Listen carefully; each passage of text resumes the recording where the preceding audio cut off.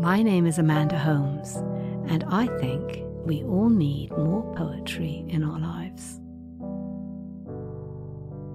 Today I'm going to share one of my favourite poems by Andrew Marvell, his famous Carpe Diem poem to his coy mistress, which is a great poem of seduction. To His Coy Mistress by Andrew Marvell. Had we but world enough and time, this coyness, lady, were no crime. We would sit down and think which way to walk and pass our long love's day. Thou by the Indian Ganges side shouldst rubies find, I by the tide of Humber would complain. I would love you 10 years before the flood, and you should, if you please, refuse till the conversion of the Jews.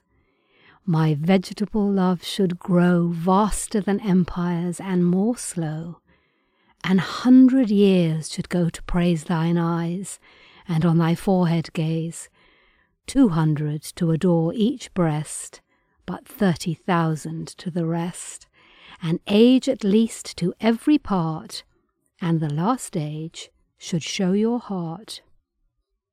For, lady, you deserve this state, nor would I love at lower rate. But at my back I always hear Time's winged chariot hurrying near, and yonder all before us lie deserts of vast eternity. Thy beauty shall no more be found, nor in thy marble vault shall sound my echoing song.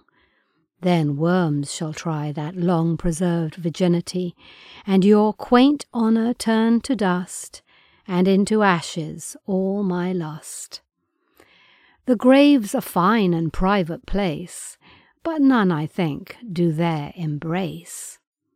Now, therefore, while the youthful hue sits on thy skin like morning dew, and while thy willing soul transpires at every pore with instant fires, now let us sport us while we may, and now, like amorous birds of prey, rather at once our time devour than languish in his slow chapped power. Let us roll all our strength and all our sweetness up into one ball, and tear our pleasures with rough strife through the iron gates of life. Thus, though we cannot make our sun stand still, yet we will make him run. Thank you for listening.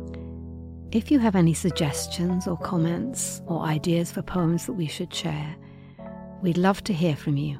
You can email us at podcast@theamericanscholar.org or comment on our website, theamericanscholar.org.